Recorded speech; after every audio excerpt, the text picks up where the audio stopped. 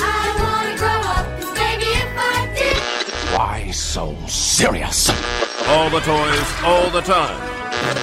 I am the game and still getting trying to play you. You know the rules. This isn't a toy. But we bought it at the toy store. We did, but the way I'm using it makes it an adult thing. Are you ready to play the game? Welcome to the Toy Department with Matt Kolsky and Derek Madden. Yeah. All right, it is Friday. It is Toy Department time. I am Derek Madden. He's Matt Kolsky. How are you today, sir? What's going on? What's going on in your world? Our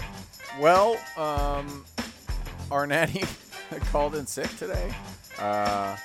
And so my daughter is at my wife's office to allow us to do this podcast.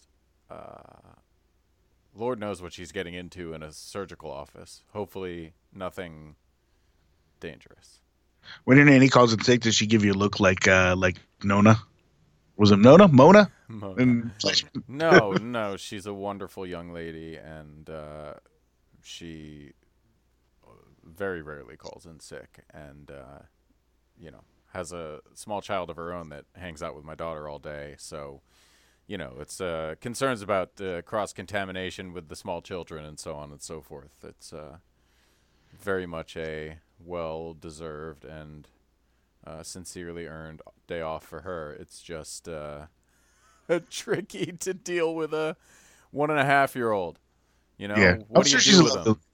I just wanted to shout out that look from Mona. It was incredible. I guess we're going to talk about Fleischman is in trouble first, because I'm down. I'm down to do that first. All right, I guess we're headed there. We can do that. That is, we are talking about the nanny from Fleischman is in trouble. And listen, I'm in a very happy marriage. Like I don't think divorce is anywhere in my future. It's certainly not imminent. But I'm still kind of glad I didn't watch this with my wife. It's just kind of a seems like I don't know. This show does not feel like it's part of the keys to a happy marriage. No, it does not. What? Who's your favorite character on this show? Well, I'm a longtime Lizzie Kaplan guy. And, in general, I enjoy her and her performance here, but I think, in particular, my favorite character might be the voiceover. Yes, that's what I was going to say. My favorite character is the Lizzie Kaplan voiceover. Yeah. Not the Lizzie Kaplan character. The Lizzie Kaplan character is cool. It's the same person, Right. I guess. But it's the voiceover that makes her the best. I would agree with that. And I in general, I found this show compelling. It does seem to sort of have dual purposes, right? Like there is a family dramedy focused on a newly divorced dad and his escapades in the world, and then there's a disappearing woman mystery, which, if you watched both episodes, which we did, takes a surprising cliffhangery turn at the end of episode 2. Yeah, it doesn't sound like they're keeping that mystery going like the whole season or anything. Well, I don't know, man. Who knows? Who knows where this goes? I don't know if you happen to look at the next episode description, but the next episode description is Toby meets Rachel. So it sounds like it's going to largely be flashback. Oh, yeah. Yeah, I guess they could do some of that, I'm sure. And just because some weird Upper East Side ladies said something doesn't necessarily mean it's true or that it will still be true when he investigates it. So without spoiling. I realize the show is Fleischman is in trouble, but they are piling on the difficulties for him. Yes, exactly. And honestly, he seems to be handling it reasonably well. Like, he did have a dramatic. Well, let me ask you, as the non-parent, what did you think of the way he reacted to the the situation that led him to fire his babysitter? How did you process his reaction? I thought the talk with the kid was pretty good. Yeah. Obviously, the firing the babysitter thing. I probably want to have more of a conversation about how that happened. Right. Like, it was. In other words, it was an overreaction, but not an overreaction that's difficult to understand, or like a totally insane overreaction, right? Like, it's probably, he probably didn't handle it the best way, but like, I get it. You know what I mean? So like, overall, I would say for a guy who's clearly, as the show's title says, in trouble in a variety of ways, he's handling everything pretty well. That's probably his worst mistake so far. Do they have to make the daughter such an asshole? Like, I mean, I get so. She's like 13, or what is she, 11? She's 11 going on 15. And beyond that, she is, I think, very typical of the reaction of a child experiencing divorce, Like, I think the fact that she's taking her anger and her feelings out on the parent who just happens to be there, as opposed to the one who's clearly doing the wrong thing and an asshole. It's yeah, God, but just her whole Upper East Sideness, that part really. Well, but I think that's part of what the show is about, right? And I don't know. It's a show about a lot of things with a lot going on, and like a mystery somewhere in the middle of it, and I find it strangely compelling. I think Jesse Eisenberg's performance in particular is compelling. But it's like that, and that's the other part about it, where it's just frustrating to watch someone who literally says, "I make $300,000 a year," and everyone keeps talking about them like they're poor. Yeah. It's hard to stomach, and I do understand that like the neighborhood they live in is insanely expensive. But and he says that, right? I mean, he makes the point of like, I am rich everywhere except I think he says everywhere except the like 4-block radius you insist on living in. Yep. So, that's part of what the show is about, certainly. And those people are definitely, like, it's not hard to understand what side of the fence the show is landing on. But, again, even with those distasteful people, including the ex-wife, I really do find the show entertaining. And by the way, I just think it's a delightful casting choice to have Adam Brody in the role that he is in. Yeah, agreed. He's perfect. The casting I think is really good. It's very compelling. A lot more nudity than I expected. It is an extremely horny show.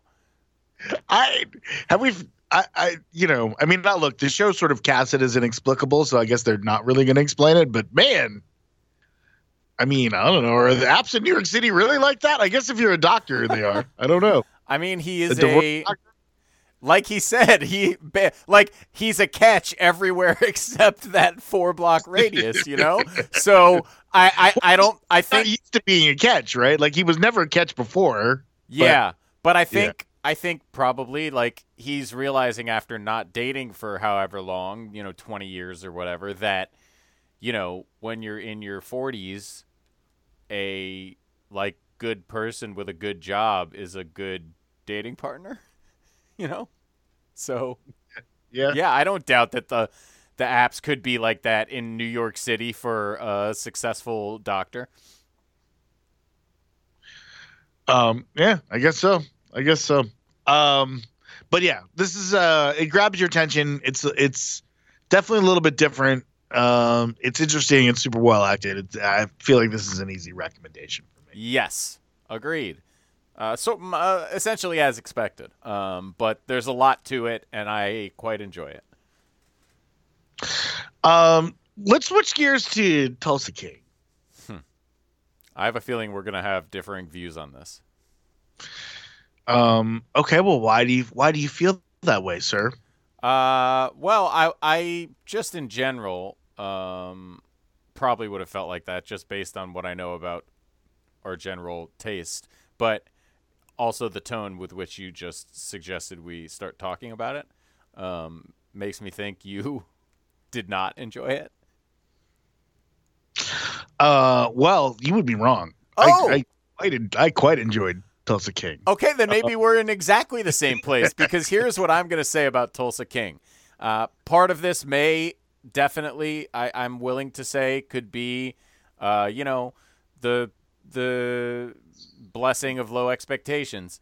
But Sylvester Stallone is a very charming man, and this show is, I think, clever and funny in a way that I did not expect, and that really, to me, makes it a heck of an enjoyable watch.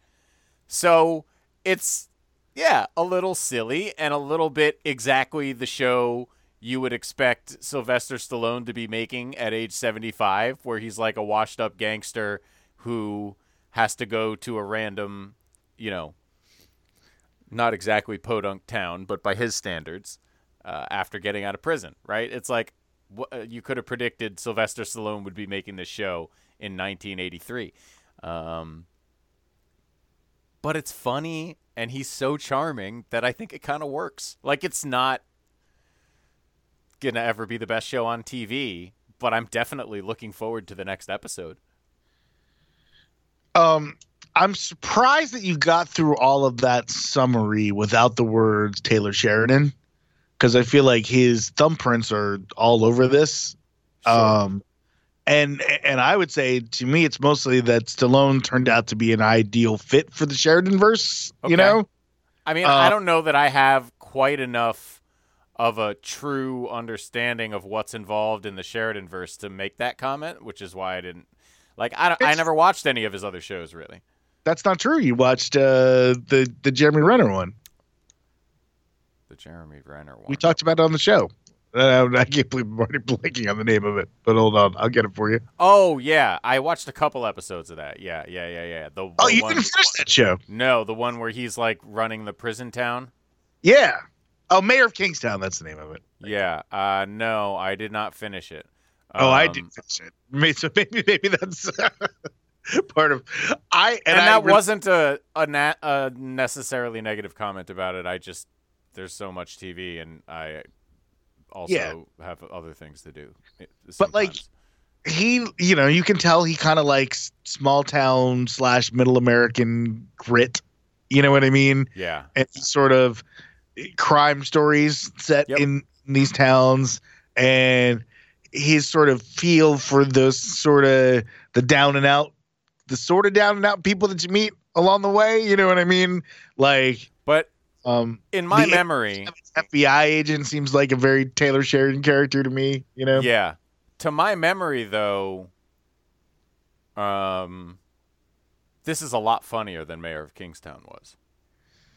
Yes. Yeah. No. They're definitely, and I think that they are. Because, like, you wouldn't, you're not going to do a show like a prison show with Jeremy Renner and be like, let's lean into his humor side, right? Like, that doesn't make sense. But with Stallone, you kind of have that, like, old guy fish out of water charm thing that you can do. You know what I mean? I think obviously you're right, okay? Because I just watched it. But I wouldn't necessarily have thought of it. I didn't think of it coming into it. It didn't occur to me. I think it's fair to say that this show is as much comedy as drama. Like, it's probably half and half. But it's not just a couple funny moments. It's definitely like trying to be funny a lot of the time and succeeding. And that was not at all what I expected. And I think I think it's a great credit to, like, a creative approach with what seemed like a pretty, like, rote,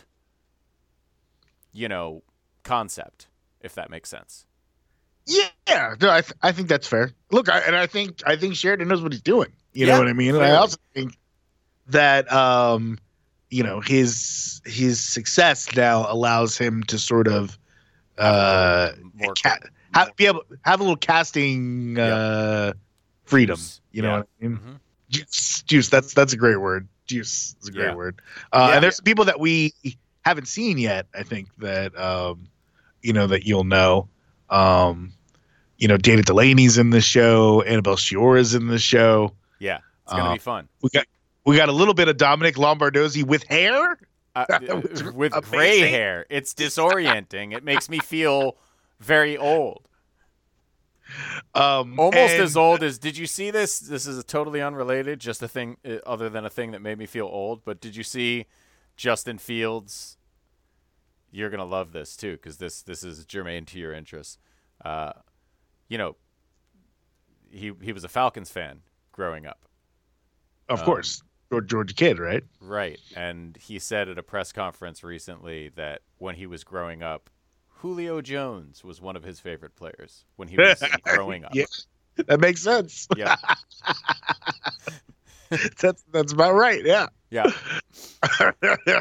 A little depressing. I agree. Yeah. I agree. Speaking of which, Max Casella is also in this show.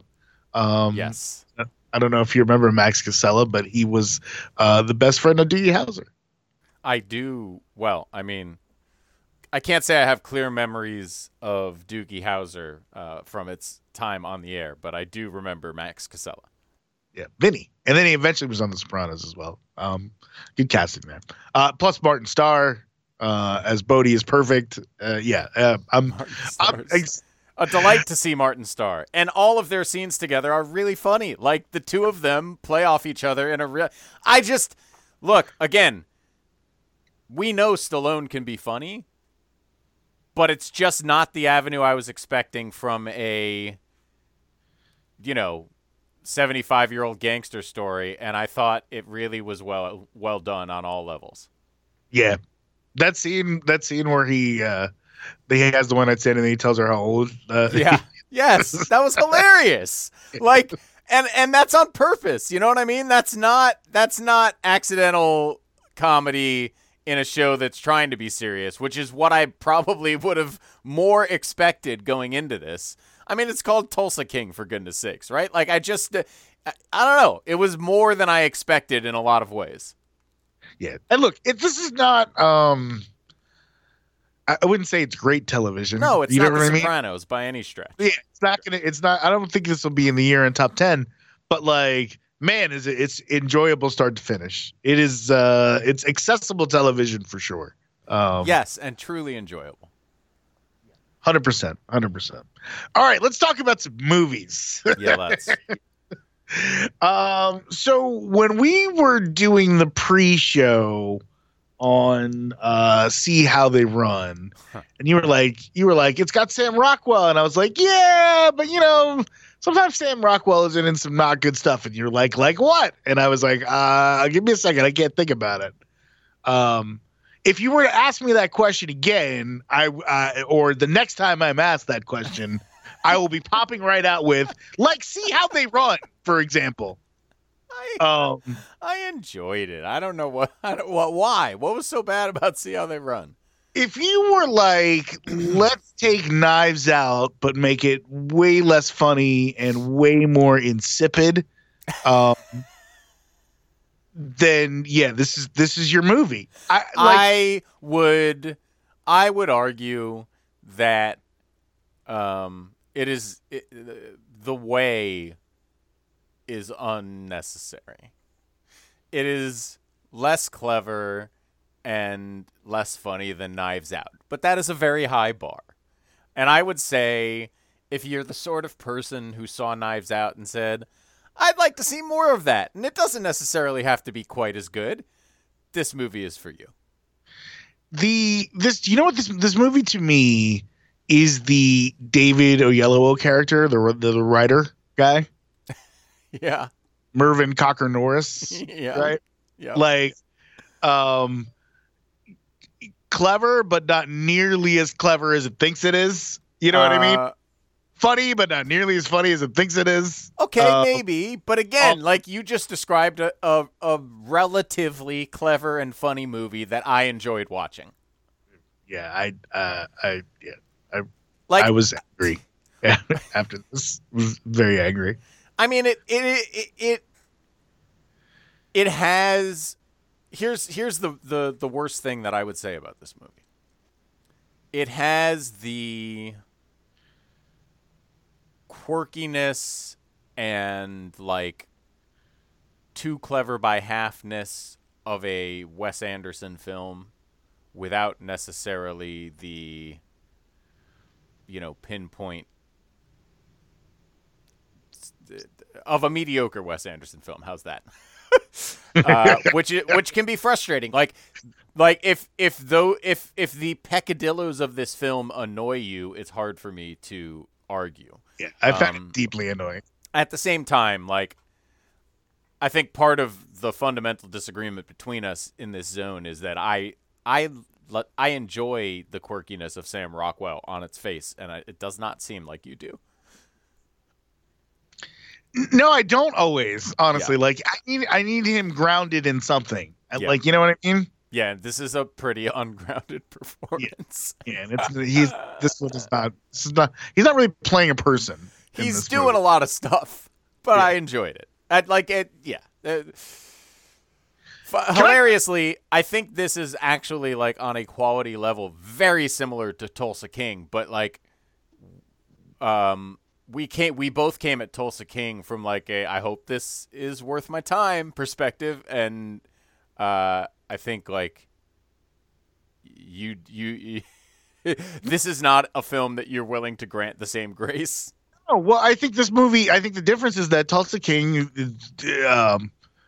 comes at you with almost zero pretension. Yeah. And this one has the pretension switch turned all the way up. Yeah, that's probably fair. That's where it is for me. I want to ask you about something that runs through this, and maybe this is a segue into Don't Worry, Darling as well, because both of these movies sort of feature this. I mean, Don't Worry, Darling, it's a little different because you don't. The setting of it, Don't Worry, Darling, is a little bit more specific. I don't know, up in the air, I guess. Right. But like this thing that we're doing now in period pieces, right? Because See How They Run, right, takes place. Certainly in these are both in the 50s, I think. In the 50s-ish, right? Yeah. And like I think Don't Worry, Darling may be it's supposed to take place in the 50s. It's right. It's taking place in time that at least is reminiscent of the 50s, right? It may actually all be in I think it's actually now, but like yeah, exactly. For all intents and purposes, it's the 50s. But so we have two movies in the 50s with a racially diverse cast, right? Well, and in was it in See How They Run, or am I about to confuse it with a TV show we watched this week? There's something we watched where they cast real people. It was See How They Run. It was because that's Agatha Christie's real husband, but obviously he was not black in real life. Right. I don't know. I like. Or like the assistant, like you know what I mean? Like there are all these, and none of the race is acknowledged. Do you know what I mean? Like there's that scene where the Adrian Brody character is with the studio guy, and he's with his assistant, kind of cheating on his wife or whatever. And like, were this actually the 50s? Right. The fact that he was cheating on his wife with a black woman. That would be a huge part of the deal, but none of that's really acknowledged in this, right? Like it's kind of race blind, right? And I find myself really conflicted about this because on the one hand, like I get the representation and opportunity for actors of color that just simply wouldn't have existed before, but on the other hand, I feel like we're sort of whitewashing this time in a way. You know what I mean? Like we're. You're going to get a different impression of what it was like for people like that than how it was. And that also makes me uncomfortable. And I don't know how to reconcile those things. So, first of all, I think for obvious reasons, it's not really an issue for Don't Worry, Darling, right? Because they've brainwashed the people involved anyway. so who cares? Yeah, like as that story unfolded, that part, all right, I'm like, okay, I guess I could see how that would be like that. You know what I Doesn't mean? even matter, right? So, but before you understand what's happening, it was present in my mind. You know what I mean? But I think the point of that resonates is that it was two different things we watched this week that did it, and I think it's something that's becoming more and more popular to do. And I think it's a tricky thing, right? Because like it's not a better situation for See How They Run to have an all-white cast, right? That's not better. Or movies like it to always have all-white casts, right? But I do think also, and like I hope I can say this with all due respect to anybody, it should be possible, I think, and maybe I'm wrong, but it seems to me that it should be okay for a film to want to take place in the 50s and not be explicitly or even implicitly about race, to be just a silly story that happens to take place in the 50s. And to me, and look, I guess I'm not really, I mean, as the white member of the panel, perhaps who cares what I think? But to me, it certainly doesn't bother me from a historical accuracy standpoint. If you're going to have a story that takes place in the 50s that isn't about race and frankly is not serious enough to deal with that topic, like it's a silly film, I don't want it to deal with race politics. To me, the sort of colorblind casting is irrelevant. It doesn't affect me one way or the other than I appreciate the acknowledgement that like actors of color should get jobs too. And if the race makes no difference to the story, why not do a colorblind casting of it? But like, I don't know. Like, to me, like you have to be in the world, right? Like, unless I feel like you do. Otherwise it's not. I don't know. It's not the world to me. But it's not really. But it's not really a story about the world, right? It's just a goofy movie about like a. So then set it in the present. Why does it need to be in the 50s? Well, because they decided they wanted to use this mousetrap idea. Like the foundation of the story about the mousetrap and the movie rights, I think, is basically true. Right, but the mousetrap couldn't be playing now on West End London. It took its first break. It's in its second run now because it had to break for COVID. But right, its that's first what I'm run saying. lasted till 2020. Right, you could have set this now or in 2020. You know what I mean? I or guess. in 2018. You know. Yeah, I mean, I guess they could have set it in 2018. I just worry that there's a cumulative effect here where people start watching the 50s and think that the 50s were different from the way that the 50s are. You know what I mean? Yeah, I guess. I mean, I just hate that you're not wrong, but I hate that we live in a world where we have to worry about idiots getting their history from a silly Sam Rockwell movie instead of history. History gets erased, right? And that's what we're seeing. It's not any different than what we're seeing in schools, where it's like, it should be different, right? I mean, this should be different than what we're seeing in schools. This is not a movie about history. It's a goofy. Right. But because I don't know, maybe because of what we're seeing in schools, that makes it even more. Well, yeah, I guess I wonder. Again, I don't really disagree with you. It's just a bummer to me that you can't just have a stupid movie about the 50s that's not, or that takes place in the 50s that's not about the real world. Like, it's obviously, all those people did not end up at Agatha Christie's house witnessing a potential murder. This is not it's clearly historical fiction.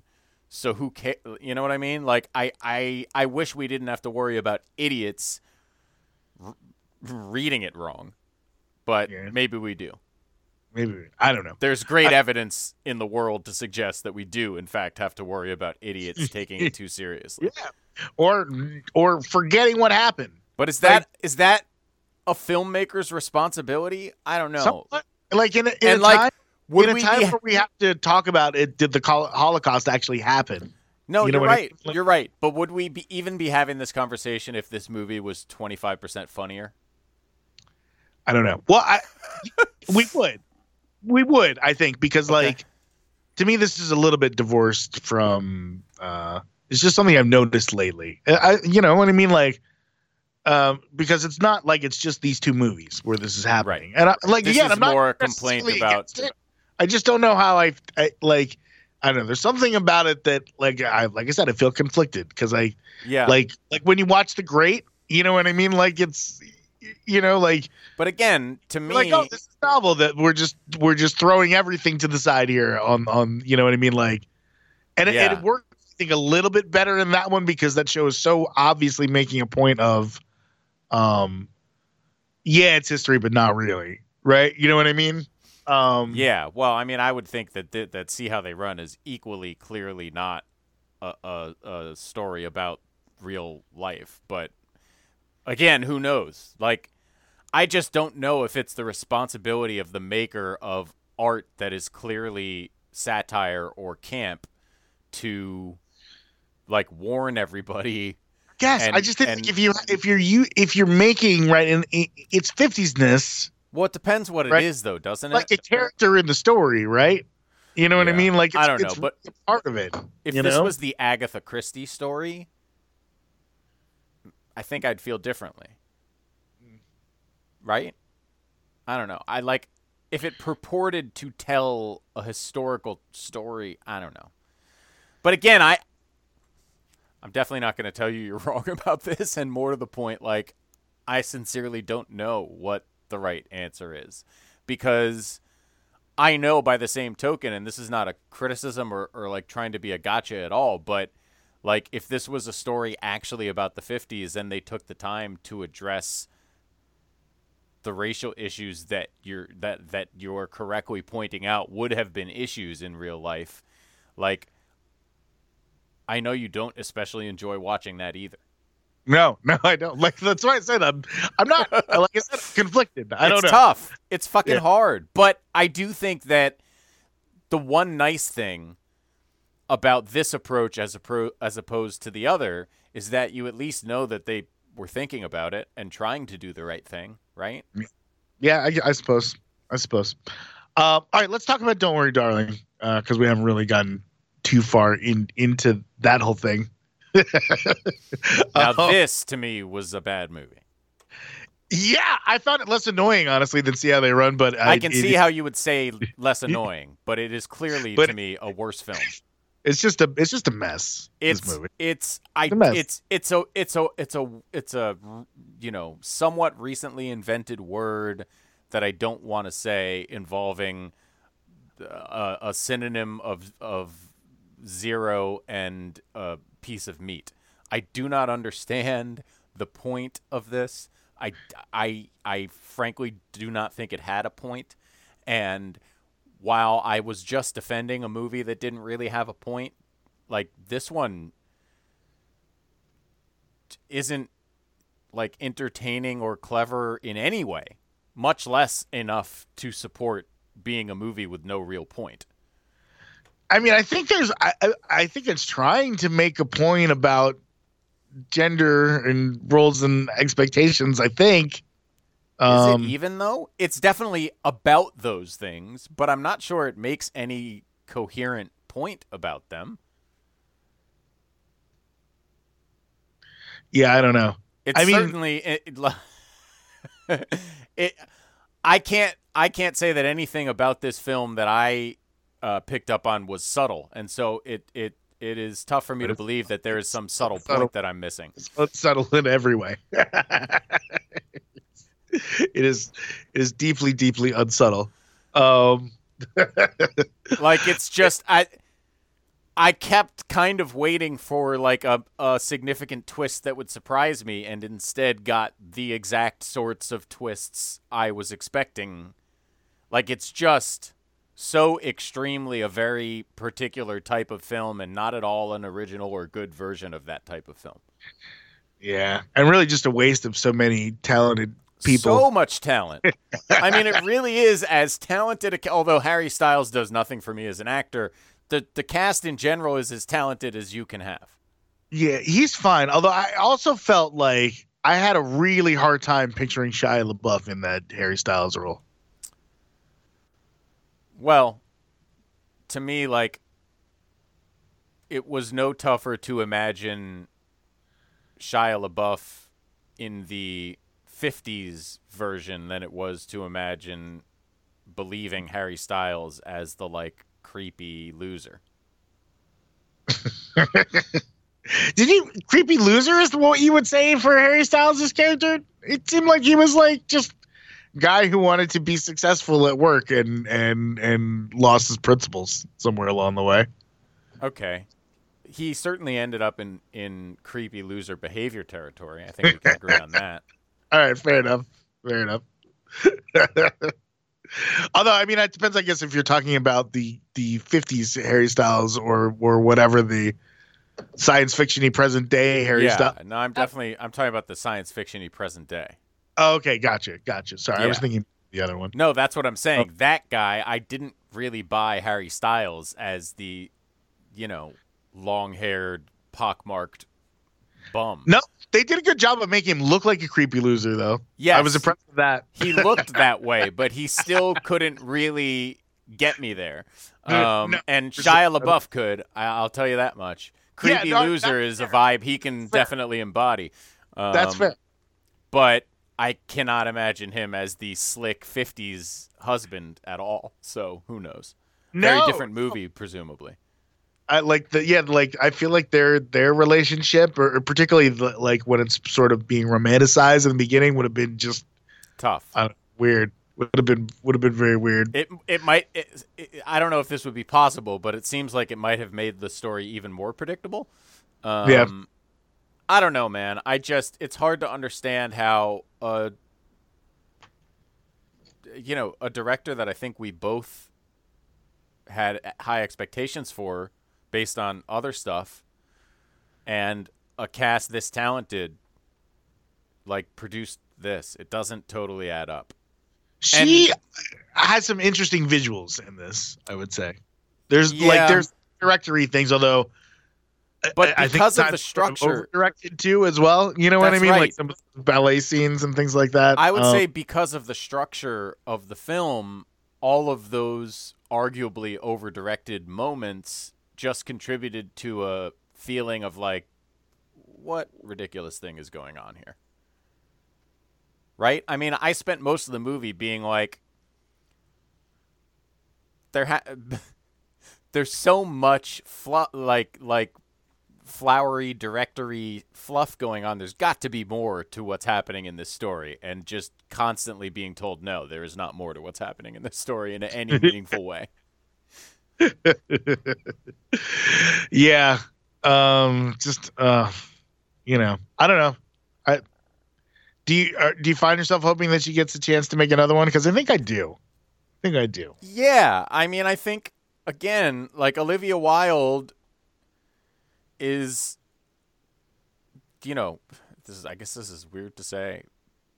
It feels weird to say about someone who's younger than me for some reason, but, like, I am looking forward to her work in the future. She's a director I am whose work I am watching. But yeah, this was not good. Yeah, it sure wasn't. This is a miss. And I think we can leave it at that, because I think the world has told, that's out there in the world that this is a miss. Yeah, that is not something... not original reporting from us. Correct. So we'll see if it's a career killer or not. Because Booksmart was great, Booksmart was excellent. I'm sure she can do more than that too. You know what I mean? I'm not saying that like go back to making Booksmart. No, this just wasn't it. Which, was a bummer. That's all I got. Yeah, supposedly she's attached to a Carrie Strug biopic. That sounds interesting. I will still be interested in her work. I simply did not enjoy this. No, that wasn't good.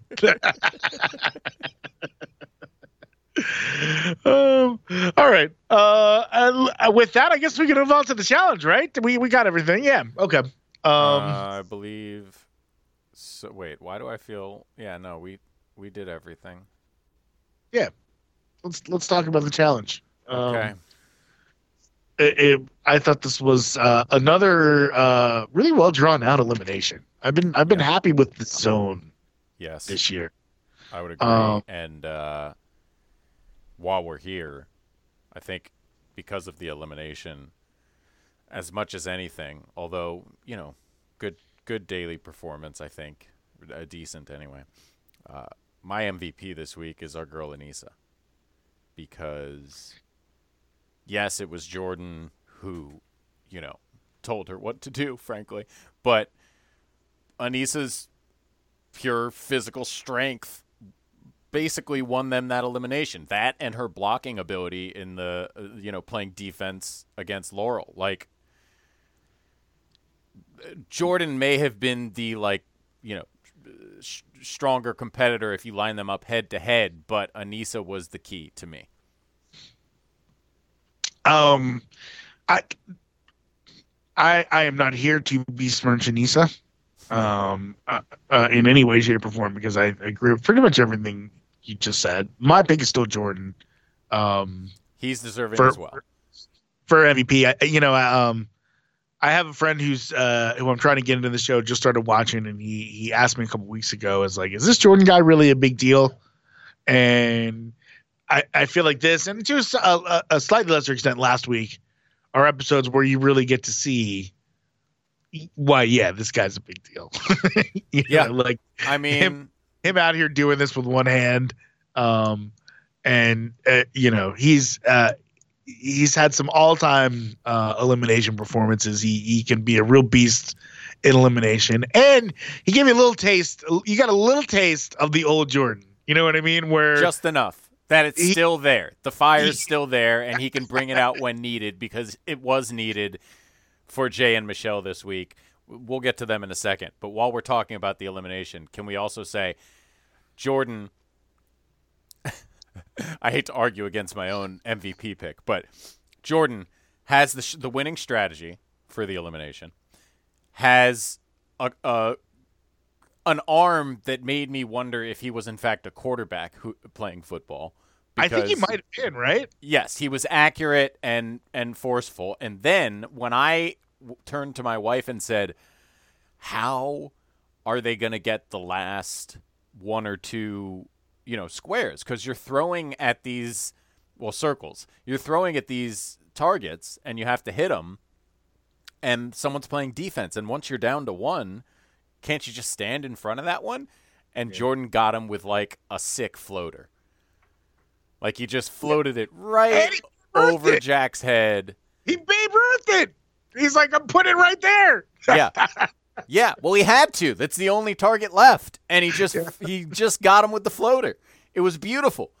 Every single and he's carrying 4 cinder blocks with one hand, one full hand. This was absolutely as good a showcase episode for Jordan as there has ever been. And I think it both showcased the Josh elimination is still. That's a great one. It's an all-timer. But this showcased the new sensitive Jordan and supportive partner Jordan, as well as the fiery, somewhat psychotic Jordan that you don't want to piss off, which leads me to, if we were going, I don't think Jay knew. That's my only conclusion is I don't think Jay knew who they were dealing with. You missed it. And frankly, I'm embarrassed for both of us that we missed it for this long, because we've been asking these questions. Why did Jay do that? Gosh, Jay is, surprisingly good as a physical competitor, but why is he letting Michelle make these decisions when she's clearly making terrible decisions? Why all these questions about Jay's political and social games? Man, people really seem to like this guy, but he doesn't seem to know how to hold on to relationships at all. There's one easy answer, and it's been staring us in the face, and it's not even that uncommon for these challenge situations. Jay is one of the dumbest people to ever walk the earth. He is galactically stupid. And it clicked in for me when Jordan was basically being like, Guy, this is like a weak way to play. He said the word weak. Yeah. And Jay reacted like Marty McFly got called chicken, only way broier. And all of a sudden, he like puffed up his chest and he was like, "No, bro, you're weak, bro. You can't call me weak, bro. No, bro, weak, bro. No." And it just like became a word salad of bro and weak and no. And I was like, "Oh my God, he is dumber than rocks." It's the only explanation for how bad he is at this stuff. The only one. And like, is it the only one? Because all right, so I have some questions. Can I also just say before we get into it more, beyond everything else, Jay, to an extent, but especially Michelle, and just together greater than the sum of their parts, some of the most unlikable television characters in the history of this show. And particularly like ratio of unlikability to actual like nastiness. Like they haven't done that much other than be dumb. Yeah, no, it's weird because like I think Michelle in particular is trying really hard not to be unlikable. Yes, and that might be it. Like I think just her like paranoia and desperate desire not to be unlikable is like works my anxiety, man. Like it's just I do not enjoy watching it. Like I think we're all sort of Nani. Like don't come in like miss me with your apology tour. Like seriously. If you're doing this, like own it. You know what I mean? That is one of my notes. Like what kind of crazy jackass repeatedly puts people into elimination zone and then goes and tries to make friends with them? You're doing it backwards.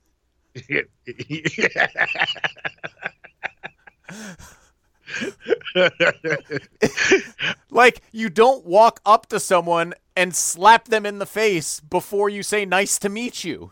You know what I'm saying? Like it's a handshake first. You like, what are you doing? She's and the whole time she's like, am I just paranoid or does everyone hate me? I better put them in to find out. Well, now they hate you. Yeah. And we'll see where everybody's at. You know what I mean? Like, and then Jordan this week is literally like, you told me last week you put me in to find out where I was at. I told you I was at wanting to be your ally. And then I gave you another chance and you put me in again. Yeah. And now you want to try to be friends again? What is your deal? Yeah. Like now, guess what? Now we are blood enemies. Yeah. My God. It's some of the most insane gameplay we've ever seen. So I want to jump into this a little bit because there's a point where Casey and Nani are talking, and Casey is very much like, I see what's happening here, and it's getting very sketch. And there's a reference to people working with other people, but I couldn't quite figure out what she was getting at. Can you? Are you sure there's a bigger thing? Are you sure she wasn't just talking about the goofy gameplay of Michelle and Jay and that she was going to get stuck in against Nani? It does feel like it's bigger than just Jay and Michelle to me. And then I sort of started thinking, right, because there was a lot of talk in this episode about, well, you know, you got to throw in 4 teams. There's not that many teams left. Like, it's, you know what I mean? Like, it's true. They threw in like half the remaining teams, right? I guess kind of, but like I'm looking around and there are quite, like when you look at the list of the people that have been in the 4s in the zone, like not necessarily have gone in, competed in the zone, right, but like just in the mix. They're still right there. Like there's a lot of people. There's a lot of repeat names and a lot of people who have not been in at all. right? Yep. Not even made consideration. And I have them here. I can give you the not gone into the zone group, right?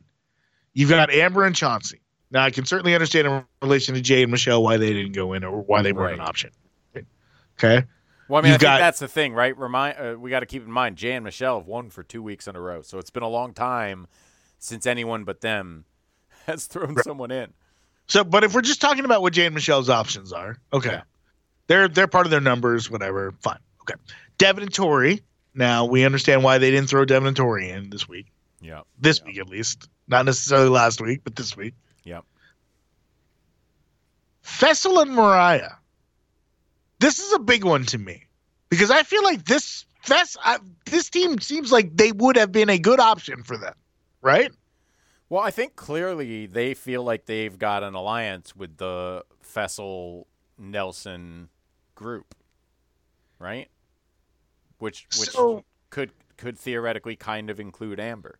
Right. So does that mean that Fessel and Mariah and Nelson and Nerese are kind of playing both sides? Like they're playing with the vet alliance and a rookie alliance? Yeah, I think definitely. I think that's been the strategy all along. Maybe that's what Casey was referring to? Is that it? Maybe Casey. Yeah, that you may have you may have figured this out. I think Casey could be saying to Nany and Bananas that like, I feel like my guys are also aligned with the other side, because you would think if Fessel and Nelson were really with the vets, they would have done whatever they could to protect. But see, the other side of it is like, I really don't think Jay and Michelle, I don't think they have any real alliances. I think almost all of their relationships, good or bad, are inside of Michelle's brain. Well, so, look, you can get why they wouldn't want to throw Horacio and Olivia in. Right.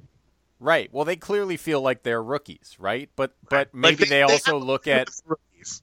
But maybe they're looking at Nerese and Mariah as fellow rookies, so to speak. As strange as that is. I don't know. It's hard to say. We haven't really seen that part of the game exposed, so maybe we will in the next couple weeks. Well, it's right, and it certainly feels like there's some exposing of Devin that is coming next week. That was in the preview. It seemed so. But look, there's always an exposing of Devin. That's part of his game, so I'm not too worried about it. Yeah, man, Jay. It feels like Jay is just becoming a Devin, but not nearly as smart or funny. And who wants that? Who wants a not smart, funny Devin? What even is that? What's left? Just like kind of a dick? Mostly that seems to be what's left. Kind of a dick, surprisingly good at daily challenges. I'd say that's what's left. Yeah, okay. He is. And that's what you got to say about Jay. Through it all, he is surprisingly good at daily challenges. And, I think we have to wonder how much that extends to eliminations, because he's been decent historically in eliminations, to say the least. So, it may not be as easy to get them out of here as, some folks in the house might want, but I do think the attempts are coming. Oh, yeah. People are certainly going to be coming for them. And I would say that, like, Michelle's not a bad player either. Like Jay's not winning these single-handedly. No, she's a good athlete. But just I beyond this partnership with Michelle, I think we've seen Jay is surprisingly good at the physical stuff, because he looks like kind of a hippie shrimp. Jay is 2-2 all time in eliminations. Yeah. With obviously one of those being over CT, so that I feel like that should count for like 5. Yeah, but also if you're in 2 seasons, like, what that reflects more than anything is that this is the first season where he hasn't walked onto the show and been a constant target. Yeah. The losses are to Rogan, pretty good player. Yep. Why is Rogan not on the show anymore? That's a good question, by the way. That whole little crew of Rogan and Joss and Casey. Yeah. The only one who really seemed to have staying power was Kyle. Yeah, I miss Kyle. I'm assuming And, Cosmo. remember Bear? I mean, what happened to Bear? What did happen to Bear? I mean, we know what happened to Theo. Although I did see something recently about how he is saying like they won't let him back on the show because they're afraid of him. Really? Yeah. Not because he He's has too one good. eye.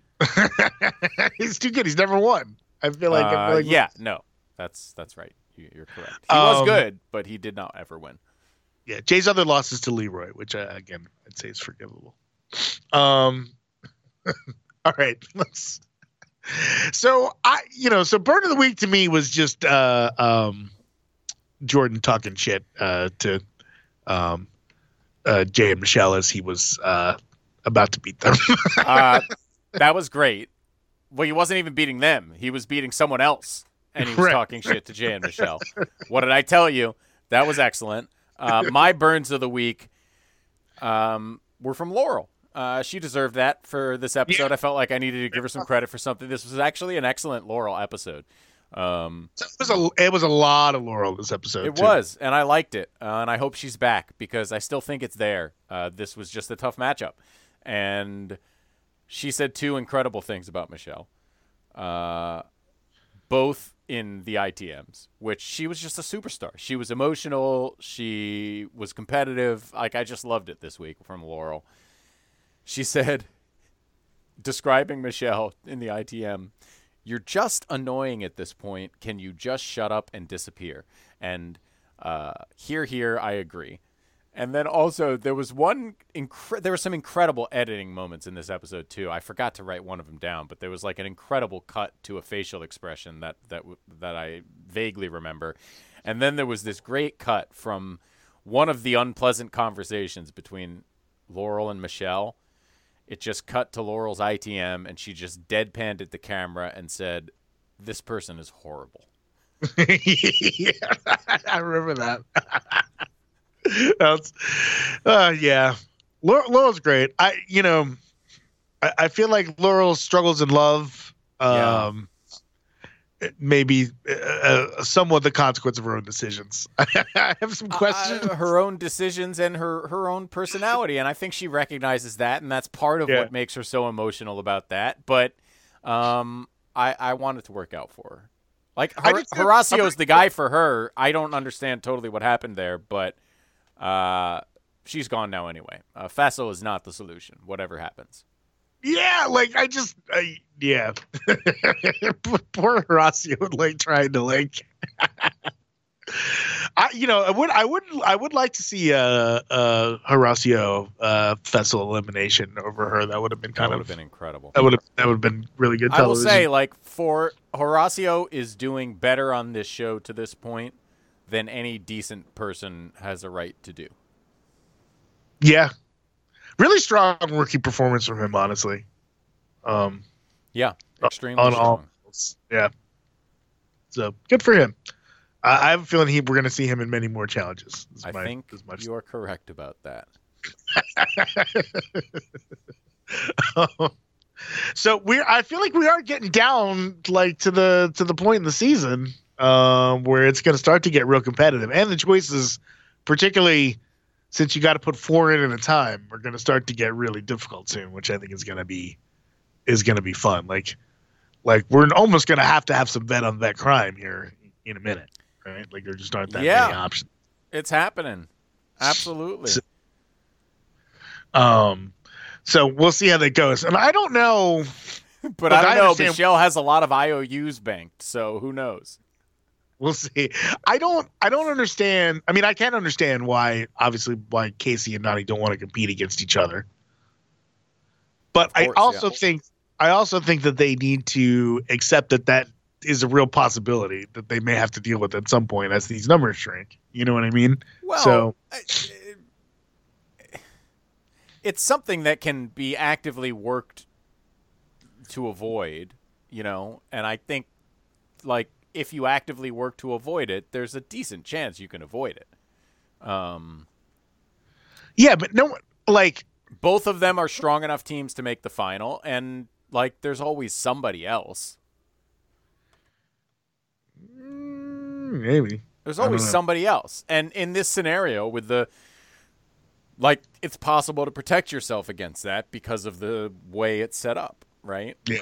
Well, and I think they did. I think if Jay and Michelle did anything smart, it was pointing that out. Like, hey, we're doing you a favor by putting you in against each other so that you can save each other. Well, sure, but as they pointed out, it's not a favor, really. It's like I'm going to peel the skin on your face off, but don't worry, I'm leaving your eyes. Like, thanks, I guess.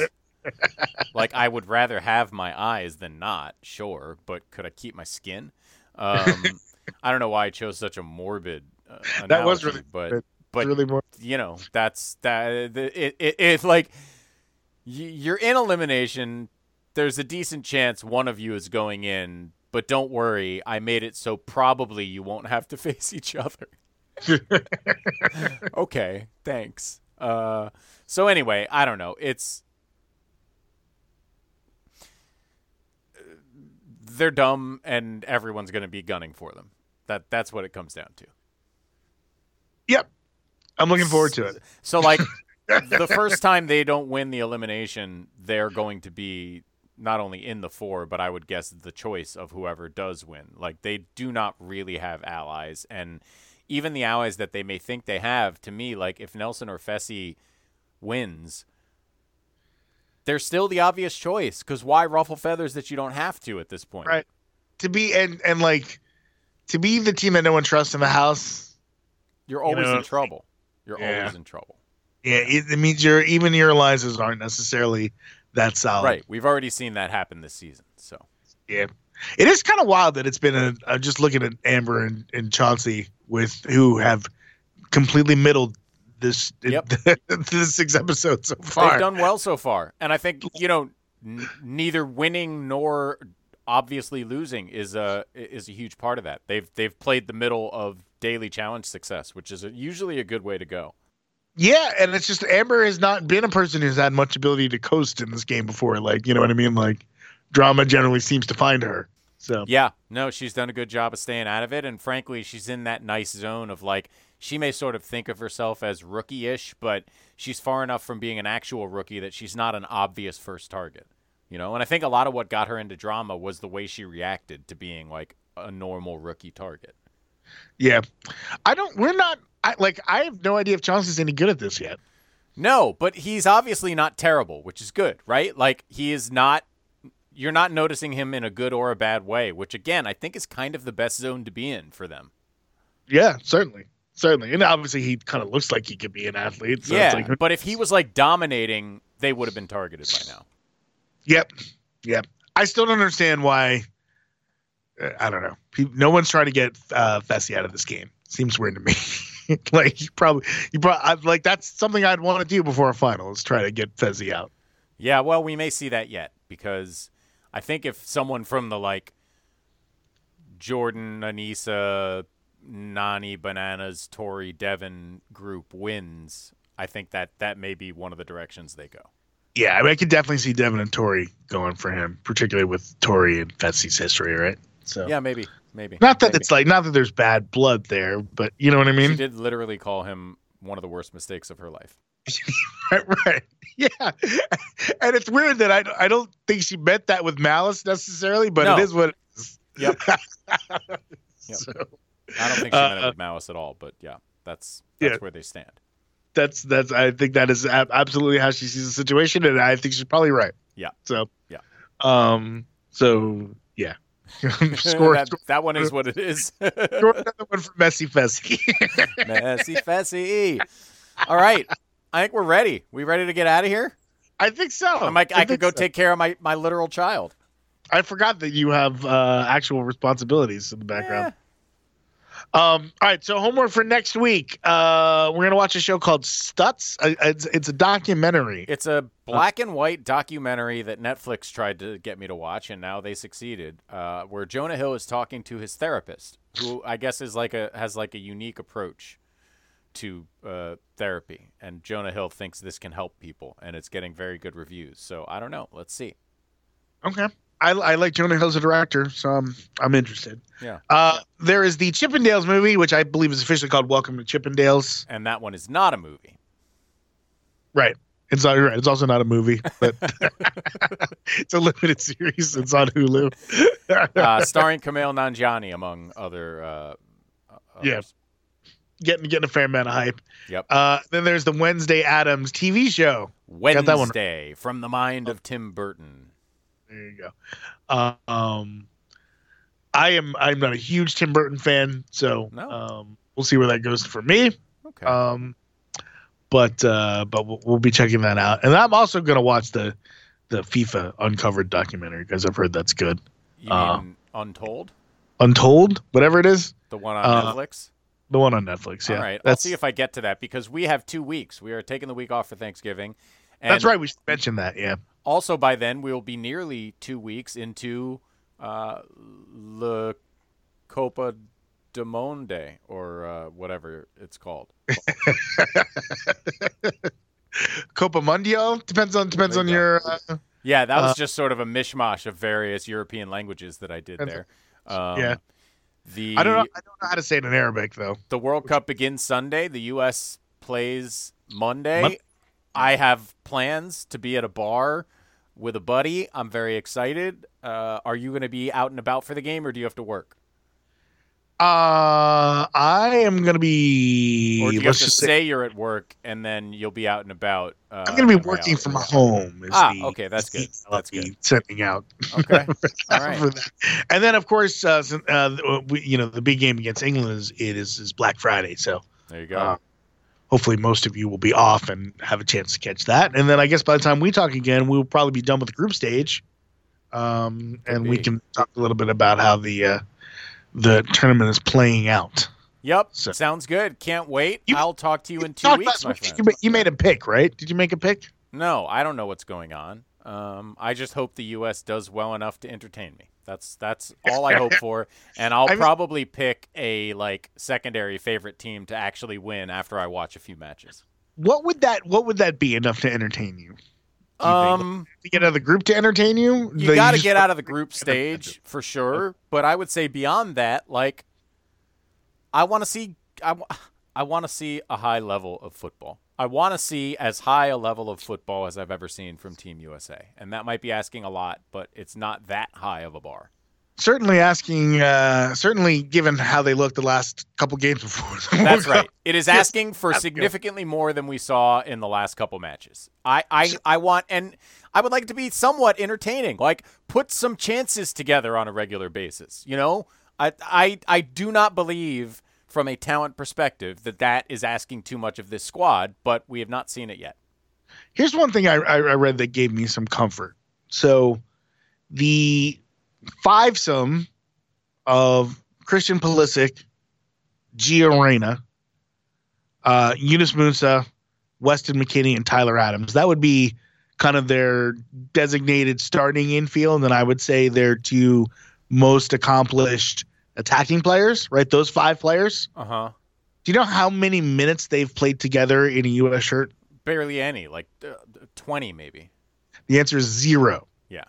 And what about Aronson, too? You throw Aronson. Obviously, Aronson has played some with the other 4. If you take Gio out, right?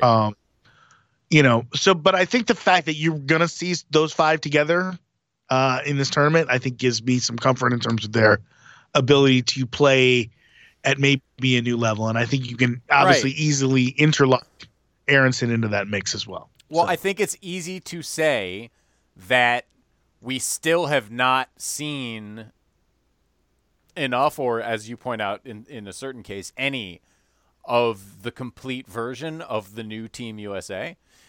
That said, I think the question becomes, have they been around each other enough to play to their potential at this point? And we'll see. Yeah, the other thing is that is also interesting to me is that they asked Timothy Weah, who plays some number 9 for Lille in France, if he had been doing any work in the number 9 position. And he was extremely evasive about answering that question. So I do think that there is a possibility we could see some Weah at 9, which I think opens up the door for them to get more attacking talent. All right. On the field. On the field. So we'll see. All right, we'll see. And I will talk to you in 2 weeks. Have a great Thanksgiving. Yeah, you too, man. Love Thanksgiving. Yeah, can't wait to eat. Bye. Bye. This game's in the Admiral refrigerator. The door's closed, the light's out. Butter's getting hard, the eggs are cooling, and the Jell-O is jiggling. So long, everybody. And do me a favor, have yourself a tremendous evening.